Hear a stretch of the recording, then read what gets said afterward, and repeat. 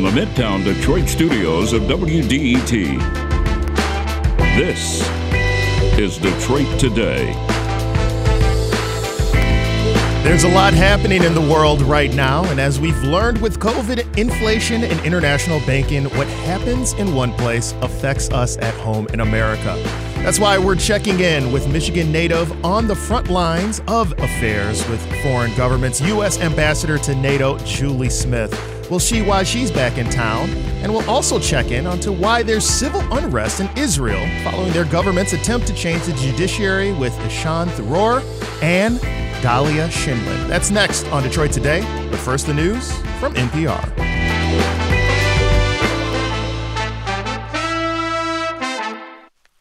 Detroit Today is supported by the Michigan School of Psychology and the Charles H. Wright Museum of African American History.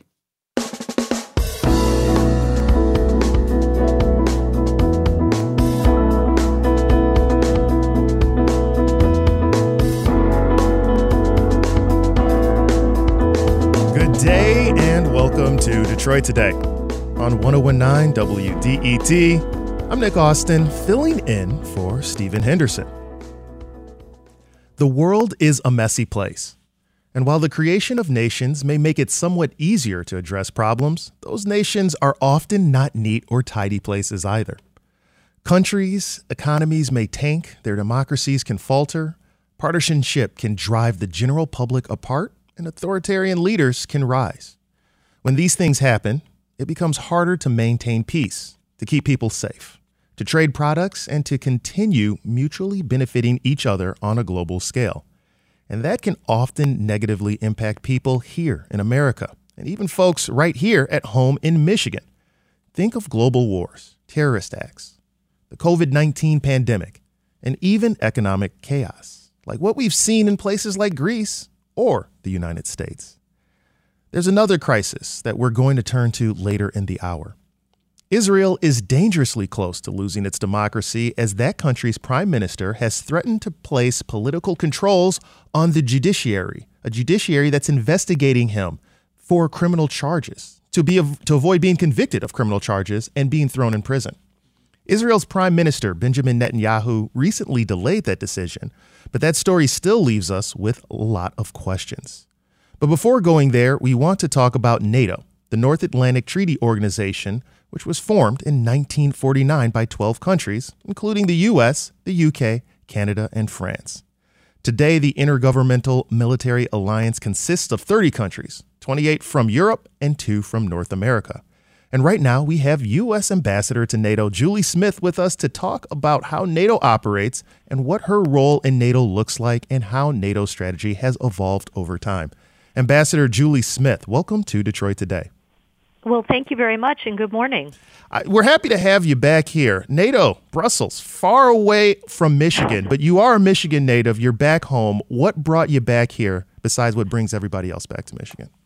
Well, it's great to be back in Michigan, and as you noted, I grew up here in Farmington, and I always look for opportunities to come back to home, but I do spend most of my time now in Brussels, Belgium, at NATO headquarters, working with all those other 29 allies that you just mentioned. As you might imagine, we've been spending a lot of our time focused on Russia's war inside Ukraine, and we work day and night to maintain unity and a sense of common purpose to address that war.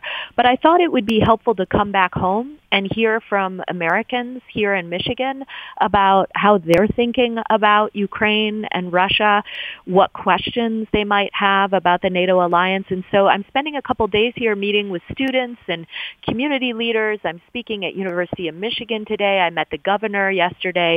It's been just a wonderful collection of interactions and engagements and really worth my time. It's great to check in with Americans, particularly in my home state. You know, I think that is a great thing that you bring up, because when I talk to people about NATO, one thing that I think happens for me in my conversations is we all might have differing ideas of what exactly NATO does, how it came about, what its importance is. I mean, there was a stretch of time before 2014 where some people even wondered, why does NATO exist? So let's just start from the basics.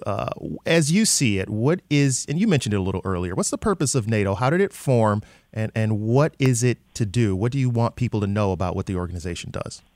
Well, so the alliance was created, as you noted, in the late 1940s after World War II, and I think the United States and Canada and its closest allies in Europe sat down and thought about how could we prevent war from breaking out a third time. And so the idea behind the NATO alliance was to have a group of countries come together and pledge collective defense. And that collective defense idea is enshrined in the treaty that all those 12 original founding nations signed. It's in Article 5. Some folks may have heard of Article 5. It's a simple clause. It basically goes like this: an attack on one is an attack on all. And over the years, NATO has focused on collective defense, but it has also expanded its membership. And you mentioned this morning that we're up to 30 members, and we're soon to be 32 with Sweden and Finland joining. What NATO has done over many, many decades is keep the peace and work towards stability. It takes work. Allies have different perspectives. They have different histories. They sit in different corners of the world, different geography. But ultimately, we all come together around the table, and we work together to put NATO's collective weight behind collective action. And that might be our work that we did in the Balkans to bring the peace there. It might be a counter-piracy mission off the coast of Africa. Or now it's our collective efforts to help Ukraine defend its territory against Russian aggression. So Russian aggression was at the heart of why this was even formed in the first place. And one of the things that, as the war is raging right now in Ukraine, that Vladimir Putin brings up oftentimes is that NATO promised not to expand eastward after dealing with Germany, around 1990, or that's what people will say. And instead, they've continued to do it. Some people would say that's a pretext. He seems to say that that was what really drew his ire. What response do you have to people who say NATO has been expanding further east than it should, as you mentioned, Sweden and Finland looking for acceptance in the organization soon? Well, the NATO alliance did not promise the former Soviet Union and later Russia that it would never entertain the prospect of enlargement. What we agreed to was that we would not be stationing NATO troops at the time in former Warsaw Pact countries, but we, the United States, and our friends and allies in NATO agreed that it is up to each individual nation to make its own sovereign decision about which organizations it would like to join. So it wasn't NATO imposing the idea of enlargement on Poland, for example. It was Poland knocking on the door of the alliance to say, look, we're no longer part of the Soviet Union. We have a sovereign right to choose our own alliances, and we choose NATO. We'd like to join the NATO alliance. And so many former members of the Warsaw Pact in Eastern Europe have joined the NATO alliance, and we are about, again, to add Sweden and Finland to the alliance as well. But fundamentally, Russia is now getting more NATO, not less. Because of its war in Ukraine, Sweden and Finland decided to join. Because of its war in Ukraine, NATO has put more troops into Eastern Europe because we have to ensure that we're addressing their deterrence and defense needs. And because he went into Ukraine, we're reaching out to help Ukraine defend its territory right now. NATO does not have troops in Ukraine. NATO is not providing direct military assistance, but individual allies are providing humanitarian, economic, and security assistance to the Ukrainians. But I would also say that Putin has put forward another false pretext for this war. He has talked about the fact that the Ukrainian people and the Russian people are one. He has talked about the fact that Ukraine is part of Russia, which it is not. It's its own sovereign nation. And he has talked about his efforts to denazify Ukraine, which is preposterous and just another excuse to invade. So We are trying to get him to end this war. He could withdraw his troops tomorrow. He's the one that started it. And we are surging practical support to the Ukrainians in the hope that they prevail on the battlefield. Yeah, Russia did acknowledge Ukraine's borders in the Budapest Memorandum. We know, of course, also President Zelensky's Jewish heritage would seem to throw a monkey wrench in the idea of him being a Nazi. But Correct. all of those things still come to bear when you're making these arguments, as we're speaking with U.S. Ambassador to NATO, Julie Smith, who's a Michigan native. And I wanted to get into one of the things that you brought up about Sweden and Finland soon to join NATO.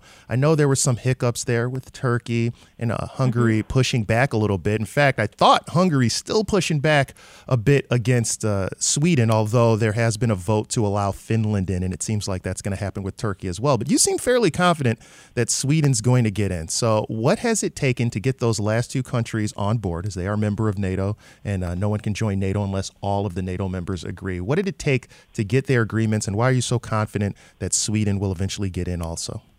Well, I will say first and foremost, a couple of thoughts on that. When Sweden and Finland walked through the front door of the alliance last year, the alliance moved out really at a rapid clip to try and start what we call the accession process and then the ratification process, where each member of the alliance, all 30 nations, they have to ratify those two countries' accession into the alliance.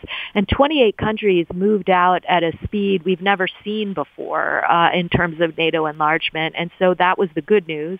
The more challenging news was that two countries raised their hands and said we have some concerns. That's not uncommon at NATO. We have 75 years of experience of dealing with a hand going up and a country saying, hold up, we have some questions, we have some concerns, we'd like to talk about them, address them, work towards consensus. And we've done that. And I think Sweden and Finland have done a fine job of specifically addressing some of the concerns that Turkey had about their policies vis-a-vis terrorism. And I think Hungary is coming along as well. We just had news yesterday that Hungary went forward and ratified Finland. We believe Turkey will do the same in the next day or two. And then we've heard both from Hungary and Turkey that they have the intent to move forward with Sweden, hopefully by June. And so NATO has a big summit this summer in Lithuania, and the idea there is that hopefully we will be celebrating the addition of these two new member states. And so I am confident that we can get this done. Controversy, conflict, disagreements, that's nothing new to the NATO alliance. That's how we work each and every day. But we will get through it, and I'm confident that we will soon have two new members. Very good. And we did mention you're back in Michigan. You've spoken to people on the ground. These are some of the questions I had, especially hearing from you and what you were talking about initially in our interview. But I want to know from you, when you were talking to people on the ground, getting an idea of maybe where some confusion is, questions people had, answers that they wanted, what were some of the things that you were hearing from folks here in Michigan? Maybe some things that were a little surprising to you that you think, I need to clear the air about that, about what NATO does, or answer some of these questions that people have. Well, I'd say two things on that front. So first and foremost, I think Russia is out there each and every day trying to put forward the false narrative that NATO is a party to this conflict and directly engaged. And so I want to make it clear in my engagements here and anything else that I do in the United States or even in Europe for that matter, that NATO quite deliberately has left itself out of this war. Again, the NATO alliance does not have a presence in Ukraine. It is not providing direct lethal assistance to the Ukrainians. Individual countries like the United Kingdom, like Poland, like Canada, like the United States, Sweden, some of our NATO partners are all providing assistance, but NATO doesn't want to be a party to this conflict. So that's what I've had some interesting exchanges on with various folks here in Michigan. I think the other thing that comes up in engagements is, questions about how long this is going to go on. It feels like the United States has done a lot, and we have. The United States has provided over $30 billion of security assistance to the Ukrainians. But what I'm trying to do here is to help people understand why that's so important. If we allow Russia to prevail, if we allow this bully to walk in and take control of of a sovereign nation, it's not only horrific news for the people of Ukraine that exist in their own right and again live in a sovereign state, but it's bad news for the broader global order. Other countries, other autocrats, China, Iran, will look at what happens in Ukraine and take note.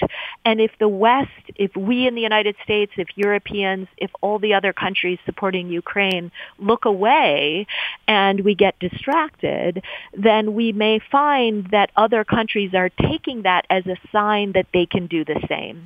So it's important that we stand with Ukraine. We want to work towards peace. We want this war to end. We have to apply pressure on Moscow. We have to support the people of Ukraine. But ultimately, we believe they will prevail with the important support that we're providing. And lastly, I'll just say, it's not the United States that's just providing support. Over 50 countries around the world are providing security assistance, and many, many more are providing economic and humanitarian assistance as well. You know, you mentioned there the need to show that people can't be bullies. One of the things that NATO is bringing up or allowing people to see so that hopefully it can be a stabilizing force throughout the world. But I think for a lot of people who have grown up, especially not living under the shadow of the Cold War or not being so familiar with the threat that seemed to exist out there, they say NATO might be the destabilizing force because, hey, everything was peaceful until this whole thing happened in 2014, which, again, was not the cause of NATO. But, again, Putin puts forward the idea that it was because of eastward expansion. You mentioned how it can be a stabilizing force. Do you have any historical examples of why NATO was needed in the first place and how NATO may have worked to thwart aggressive intentions in the past that people can see so as to why you feel like it could be a stabilizing force in the world? Well, let's not forget that, again, NATO was created in the wake of World War II to ensure that war would not break out again. The United States had been pulled in twice in a quarter century to get involved. And so first and foremost, the purpose of the NATO alliance was to bring stability to Europe. And that's exactly what it achieved over many, many decades. Instead of watching another war break out, what NATO was able to do was to stabilize the situation and enable the countries that had been at war with great frequency in recent years switch to work collaboratively, build trust, build deeper economic and trade relationships, and work towards peace and stability.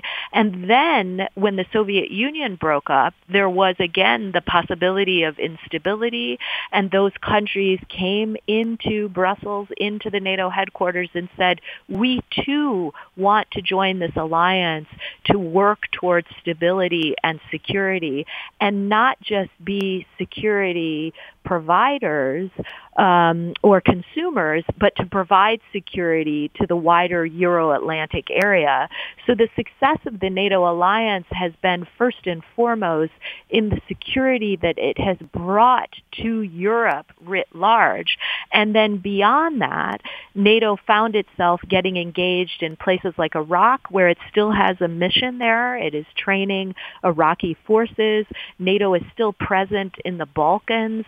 And again, individual allies are supporting Ukrainians' right to self-defense. So NATO is a stabilizing force, and it is a way for the United States to share the burden of global security with our closest allies. We don't want to have the burden rest solely with the United States. We want to work collectively with our allies because not only does that bring more capacity, but it brings more legitimacy and political heft to any conflict that's out there. So working together is the name of the game inside the NATO alliance, and I believe strongly that NATO is a net security provider to its immediate neighborhood. You know, Ambassador Smith, I know that you got other things to do today. We're going to let you go fairly soon. But before I do have one call that I want to get on the air because I think it's an interesting question. Okay. Anthony in Southwest Detroit, go ahead. You're on Detroit Today.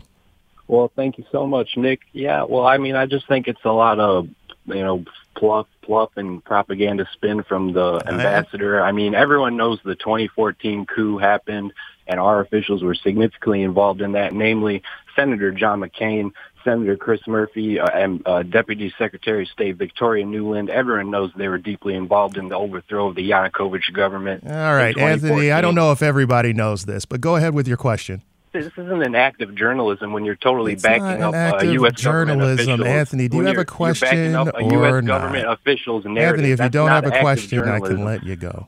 Yeah, well, I do have a question. Go ahead. How did NATO stabilize Libya? Can you tell me that, Ambassador? And Nick, were you so happy to be in Iraq 20 years later? You think that was the right decision? I'm not the one being interviewed here, Anthony, but I appreciate your call. Go ahead, Ambassador Smith. Do you have an answer for Anthony's question?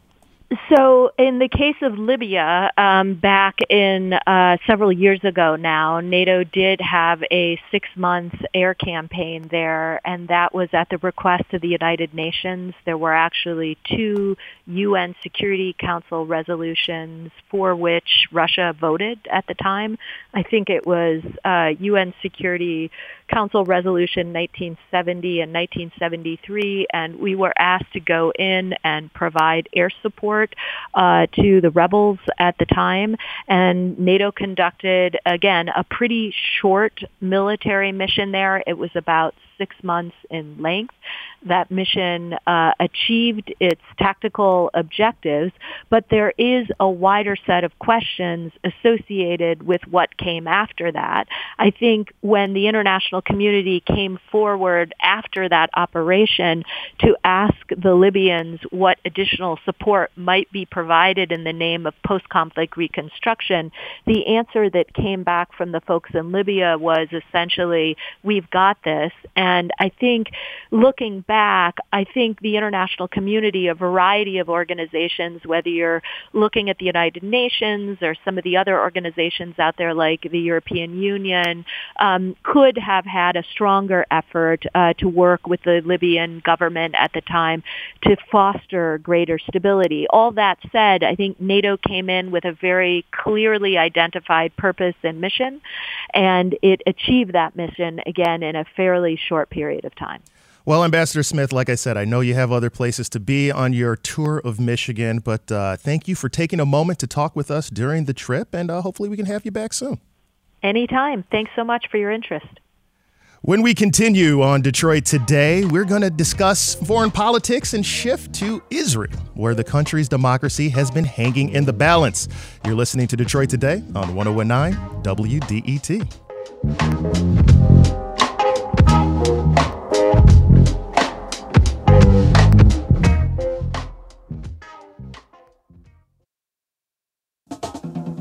WDET is your connection to what's happening in Detroit. WDET is your place for open dialogue about the issues that impact you. Stay in the know.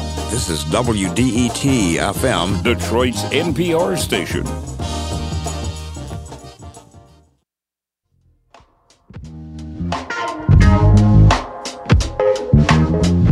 It's Detroit Today on 1019 WDET. I'm Nick Austin, filling in for Stephen Henderson, and so glad to be with you today. If you haven't been keeping up with the news around Israel or don't have any connection to the country, you'd be forgiven for missing a lot of internal disruption that's happening over there. Israel has seen about 11 weeks of mass protests that have flooded into the streets. And more recently, those protests only picked up steam. On March 12th alone, about 500,000 Israelis engaged in street protests.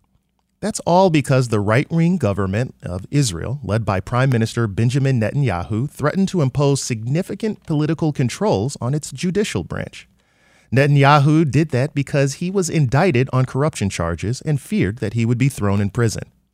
The country is so close to authoritarianism that even former center-right Prime Minister Ehud Olmert went so far as to declare that, quote, the government of Israel is the enemy of the state of Israel and that people need to be protesting it. As of yesterday, Netanyahu announced that he would delay judicial changes probably to tame the protesters. But this still leaves us with a lot of questions, like why is Israel closer to losing its democracy in the first place? Is the trend in Israel indicative of rising democracy backsliding going on in places like Brazil, India, and right here in America? And how should Americans be reacting to the protests and undemocratic practices going on in Israel? To discuss all of this, we have two guests with us. Dahlia Scheindlin is a fellow at the Century Foundation, and she is also a columnist for the Israeli newspaper Haaretz. Dahlia, welcome to Detroit Today. Thank you for having me. Also with us is Ishaan Tharoor, who is a foreign affairs columnist at the Washington Post. Ishaan, welcome back to Detroit Today. Great to be back with you. Thank you. Dahlia, I'm going to start with you because are you in Israel right now? I mean, what are things like at the ground? Let us know how you're doing. Thank you for asking. I am in Tel Aviv right now. Yesterday, I went to some demonstrations in the morning in Tel Aviv at various traffic junctions around the city, and then I went to Jerusalem, which was an adventure in itself because just getting to the train station in Tel Aviv meant crossing huge protests on the street. Streets were closed down, as they had been since the previous night. The trains were full to the point where people could not get on the trains to go to Jerusalem with protesters. Once we got to the Knesset, the Israeli parliament, the entire area of the city was completely flooded with protesters. The numbers are enormous. I mean, we're talking, I don't know if we have final numbers, but 200,000 people roughly. And that was all day until those protesters against the government's plans to constrain the independence of the judiciary, those protesters went home and were replaced by pro-government protesters in the evening who also flooded the area. Back in Tel Aviv, the anti-government protesters or the anti-judicial reform protesters were still there in Tel Aviv. And and that's all in addition to the fact that much of the country was simply on strike because the major labor union joined the calls for them to call a general strike. So major swaths of the economy were on strike, on hold, and there was a general sense that normality was suspended while everybody was waiting for the government to decide whether to continue with these reforms or delay them. And of course, the government did eventually decide to postpone the legislation that will essentially constrain, or some people think end, judicial independence. But the legislation is only on hold. So today there is something like a tense pause while everybody tries to figure out, their new position going forward, both the government and the opposition and the protesters, who are not exactly political. These are people from all walks of life and society, and of course the political opposition. So everybody's kind of revising their positions, thinking about what will happen next with this very sensitive legislation. I want to break down in terms of this sensitive legislation exactly what the impact of it would be, especially for us here, as we've had our own concerns about potentially illiberalism, as I might say, backsliding of our democracy, losing our ability to have our democracy. You look at Israel, it is a place with a democratically elected government. It also has an independent judiciary like we have here also. And so whereas we have concerns here in America, perhaps we can look to what's happening in Israel right now as maybe a little bit of insight into how things can go. So let's kind of break down what exactly they're planning to do with the judiciary and why it's such a big deal in Israel.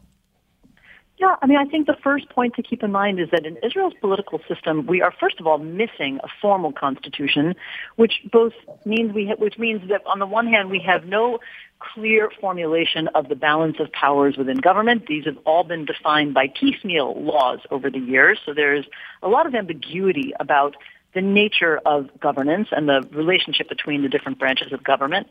But the main thing is that we also have no clear checks and balances on the executive power or clear separation between our legislature and executive, other than one thing.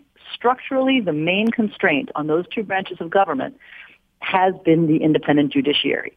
So we don't have something like a federal system. We don't have this written constitution. We don't have a president who has a veto.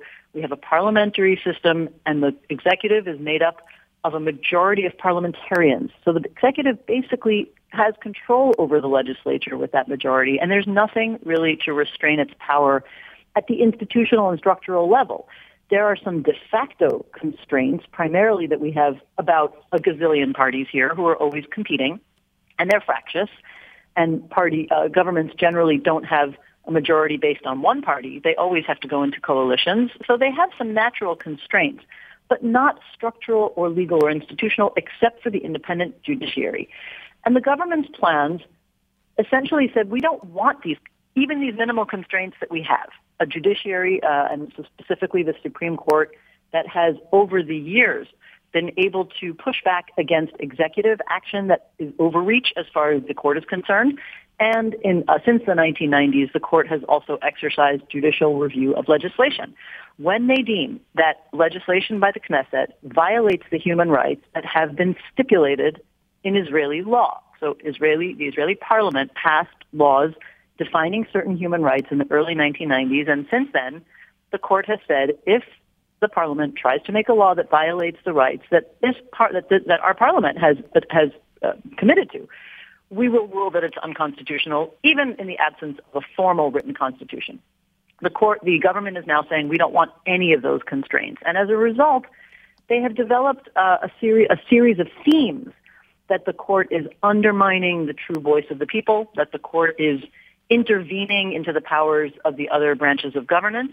And what they want to do is the kinds of legislation that they have been proposing and advancing would allow an automatic majority for members of the governing coalition, that is the executive branch, to choose the justices, destroying the delicate balance that we have now between political figures, justices, and professionals from the Israeli bar.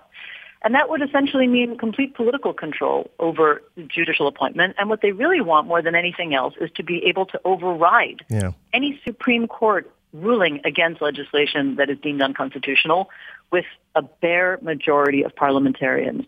So that essentially Parliament could make a law that violates human rights, and if the Supreme Court overrules it, the Knesset says, we don't care. We're overruling the Supreme Court anyway.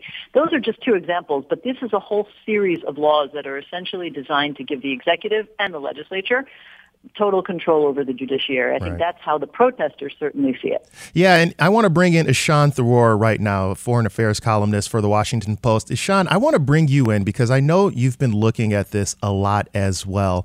And we mentioned how there's so much going on in terms of the reaction there, the protests. Obviously, this has had a significant impact on the people there.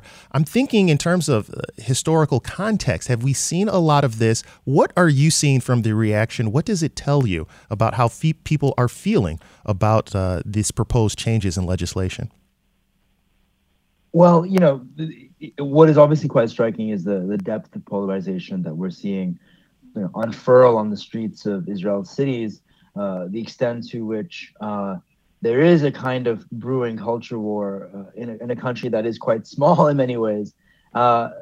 But I do think, to pick up on Dahlia's terrific explanation of the underlying themes and factors driving all this, you have these two really contrasting narratives. On one hand, among the protesters and those rallying against these judicial overhaul bills, you have this view that Israel is drifting in a certain way down the path of other illiberal democracies like Poland or Hungary. That's in Europe, and to a certain extent, there are other demagogic illiberal leaders that you can point at who have set certain precedents for Netanyahu. And then on the other hand, on the right, you have this narrative that the judiciary, the Supreme Court, is this bastion of a kind of secular left elite that needs to be taken down. And that is a narrative that is very familiar to anybody who's sitting in this country, in the United States, when you think about the grievance politics that's been mobilized by segments of the Republican Party caucus. And so I think those themes and those passions are very familiar in any context, especially in democracies around the world that are gripped by illiberal nationalist politics. Yeah, and when we're talking about illiberalism in these democracies, again, that backsliding, that idea that you would have elected majority that gets in power, but then starts consolidating more and more power at the top, potentially taking it from the people to institute policies that folks might not like. I know that's a concern that we've had here in America. You mentioned it there a little bit, Ishaan. Is there anything that we should be watching out for here in the U.S. and any information that we can pick up on it? What are you most interested in, and how does that connect with any analogies that we might have to the U.S. or other Western democracies? I'm not super focused on what precedents or templates the experience of Israel sets the United States. I think there are a lot of unique circumstances that shape the Israeli situation. Not least, I think when we talk about Israeli democracy, there is a huge asterisk there because Israel is also a place where there are millions of Palestinians who live under de facto military control with none of the democratic rights of their Israeli neighbors, and live in conditions that a number of prominent human rights organizations have deemed amounted apartheid. Yeah. So I don't want to overstate what Israel could reveal to the United States, but what is absolutely important is the American role in all this. The United States and Israel have a profoundly deep relationship on so many fronts. There's American financiers and right-wing organizations based in the United States that have driven some of the legislation that's dividing Israeli politics right now. And at the same time, you have a growing debate here in Washington and in some parts of the United States over the nature of America's ironclad support for Israel, particularly this government, which is the most right-wing government in Israeli history, which is populated by some incredibly extremist figures in Netanyahu's cabinet. And there are some voices that really want the Biden administration to be much tougher than it is right now. Yeah. And we want to bring back Dahlia into the conversation because, as Ishaan mentioned there, of course, there's this other group of people who are under military control, as you just mentioned there. And I'm wondering, with this destabilization that could be happening, does that pose any potential for actually an increase in the voices of folks who were not getting heard as much when it related to what was happening in Parliament? Dahlia, I want to ask you that question because is there an opportunity now for the voices of folks who have been more oppressed to finally get a little bit more of a voice and say in government in Israel? Well, that's a complicated question, but of course I thank Ishaan very much for raising the issue because it is, part of any basic understanding of Israel that there have been very deep flaws to the point of missing legs of democracy in Israel, certainly because of the occupation, because Israel is controlling about 5 million Palestinians who do not have citizenship, and that does relate to your question, because they don't have any voice in Israeli representative bodies. They're not represented at all as citizens because they're not citizens. But even before the occupation, we have to remember that Israel also was governing part of its own citizens. Its Arab or Palestinian citizens of Israel, for the first nearly 20 years of the statehood, were also governed under a military regime. In other words, Israel has accustomed itself to a kind of democracy that includes very undemocratic practice. And from Israelis' perspective, that's okay. That's democracy. So even though I think most people would find that kind of practice certainly irreconcilable with a democracy, these are part of the historic flaws. Are those people, specifically Palestinians under occupation, going to have more of a voice? No, but there is a very interesting debate going on among the protesters, because many protesters make the connection that I just made following on Ishaan's point, which is that you can't really talk about fulfilling democratic promise or even democratic values unless Israel divests itself of this practice of holding population under a military government and martial law, and preventing them from having self-determination for so many decades. But the vast majority of the protesters, I would say, don't want to bring that issue in. They have successfully compartmentalized it and left it out of the conversation about democracy altogether. And this is a debate, at least the fact that there is a debate about it, is in some ways an opportunity.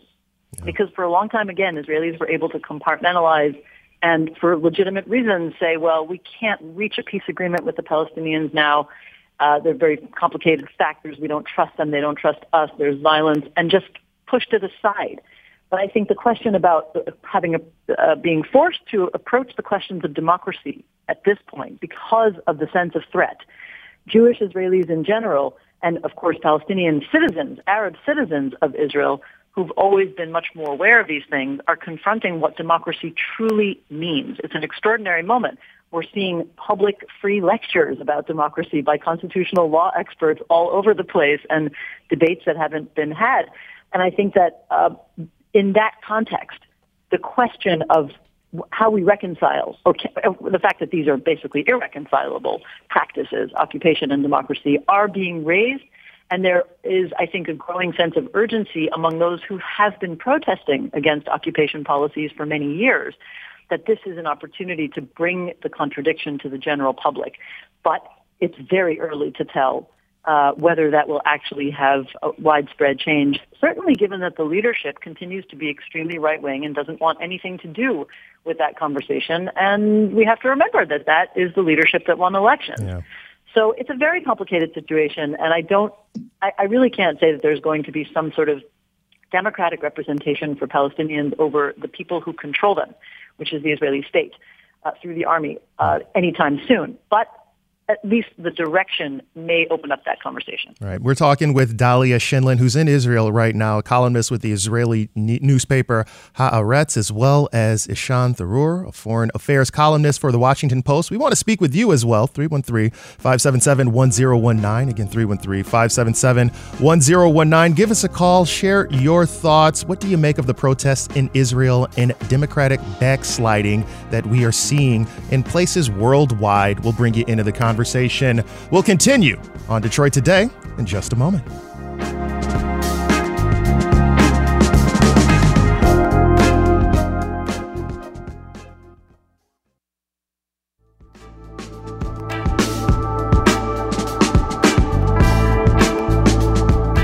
It's Detroit Today on 1019 WDET. I'm Nick Austin, filling in for Stephen Henderson, having a conversation about Israel's democracy and the protests that are happening over there, joined by two great guests, Ishaan Tharoor of the Washington Post, as well as Dahlia Scheindlin, who's a fellow at the Century Foundation. We also want to hear from you as well. You can give us a call, 313-577-1019, to let you know what you make of the protests. What do you think of America's role in promoting democracy in places like Israel and elsewhere? Should we be doing it? Should we not? Are we doing it well?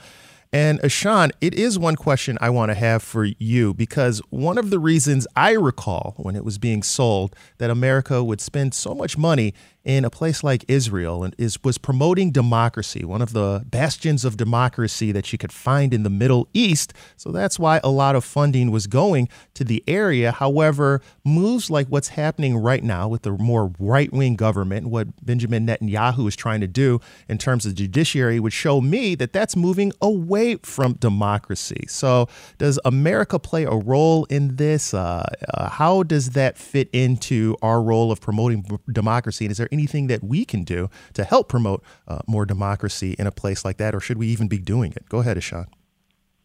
Well, I mean, there's a lot, long right? history. There's a long history of American rhetoric and idealism smashing against its more cynical realpolitik in the Middle East, and I don't think Israel is any exception to that. What's important is that this week Biden is hosting a summit for democracies in Washington and some other cities in the world as well. This is the signature kind of ideological plank of the Biden administration when they came to power. Part of restoring American leadership on the world stage after 4 years of disruptive Trumpism was that we would have this kind of overt return to principles and ideals of democracy that both anchor supposedly America's place in the world, as well as a more kind of expansive internationalist vision of what America should be when it comes to its own policies elsewhere and what America should pursue. And I think this is it's pretty awkward timing right now, because we do believe that Netanyahu will be addressing the Summit for Democracy in a pre-recorded speech. There's been no indication so far from the Biden administration that they're going to can that speech. Also, we've also learned that Netanyahu has received an invite to the White House.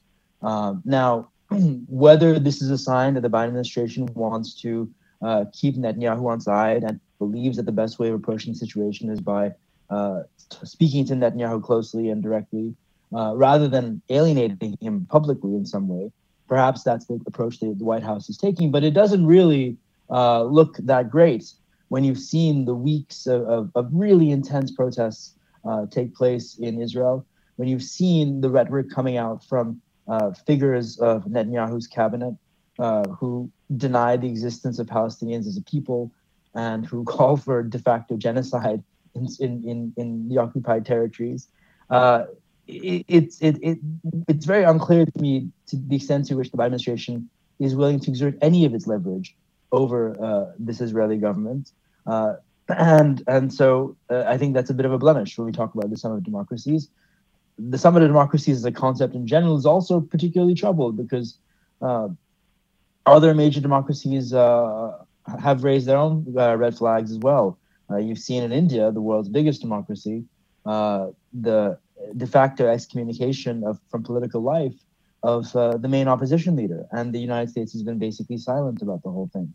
So, for that idealistic American project, it's about to crash against the rocks of difficult geopolitics, basically. So then let's unpack that a little bit more, Dahlia. I'll bring you back into the conversation. You know, we've used this term illiberalism a lot, the backsliding of a democratic government into more authoritarianism. If the goal was allegedly to promote liberalism, to promote democracy in the Middle East, if they're moving towards illiberalism elsewhere in other territories where we were promoting that, Dahlia, what might that mean for us in America? Why should Americans care about any backsliding that would happen in Israel in terms of their government and illiberalism?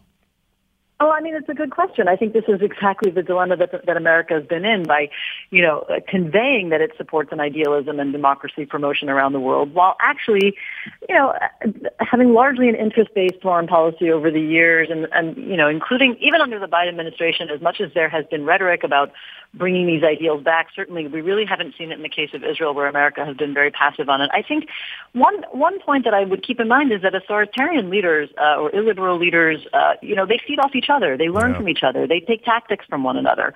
And when they feel they have lots of allies or that they're part of a wave of, growing kind of support for these authoritarian leaders who would roll back, the hard-earned gains of democracy over all these years, I think that simply supports them in other places. And so, it's no accident that among Netanyahu's foreign allies is a whole list of illiberal, nationalist, populist, xenophobic, and, frankly, proto-authoritarian or outright authoritarian leaders.